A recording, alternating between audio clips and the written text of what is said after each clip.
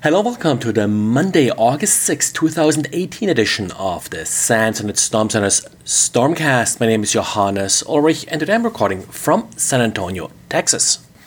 Well, looks like we have a new attack against WPA and WPA2. This latest attack comes from Jens Stoiber, the creator of Hashcat.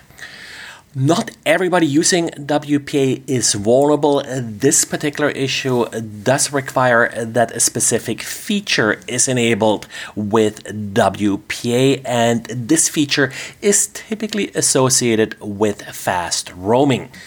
Now, there's still not a lot of details about this particular attack. Really, all we have is that Jens captured this frame with this particular WPA option and then used it to derive the pairwise master key and then, of course, use that with Hashcat to brute force the passphrase. But in short, what's happening here is that the access point advertises a pairwise master key ID. Now, the idea behind this feature is that if you keep switching between a couple different access points as you're roaming in a larger wireless network, then when you're getting back to a prior access point, well, this prior access point will basically tell you, I cached our keys and it's still good to go. And that's really what the fast roaming part here is all about. We're trying to make it faster to reconnect to the access point without having to renegotiate all of these keys. But the problem here is that in order to implement this feature, they're including this pairwise master key ID, and to calculate it, the only thing they do is they take the key itself and then they hash it using a SHA-1 HMAC hash, and as key, they're essentially just using the client and the access point MAC address. So this makes it trivial to then get to the pairwise master key, which then is the starting point for the brute force attack. Now, the brute force attack is not simple. The hash actually requires 4096 iterations of PDKTF2, which is not a very fast hash to calculate. But in the end, you're back to relying on strong passwords, which we know is always dangerous. So recommendations so far, I think the best thing to start out with is make sure you use a large, hard-to-guess password for WPA. Now, overall, WPA2 by itself is really not recommended. You should do something like EPN TLS in order to secure it better. Of course, that's not necessarily an option for a home network.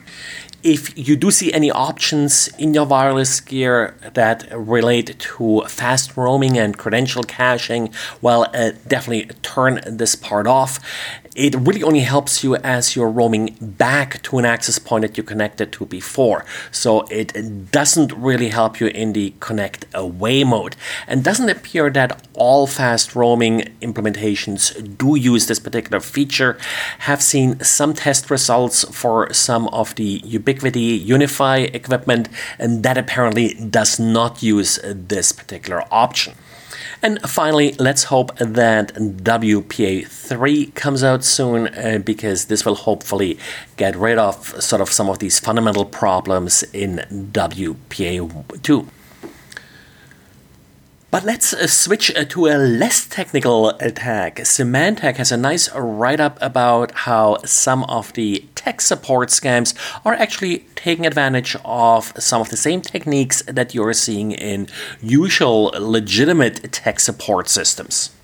One particular trick they appear to be playing is that they're trying to profile the browser the user is using to figure out what language the user is speaking and then also what country the user is from, and then they offer a toll-free number that first of all works in the country the user is located in, and secondly offers assistance in a language that the user speaks.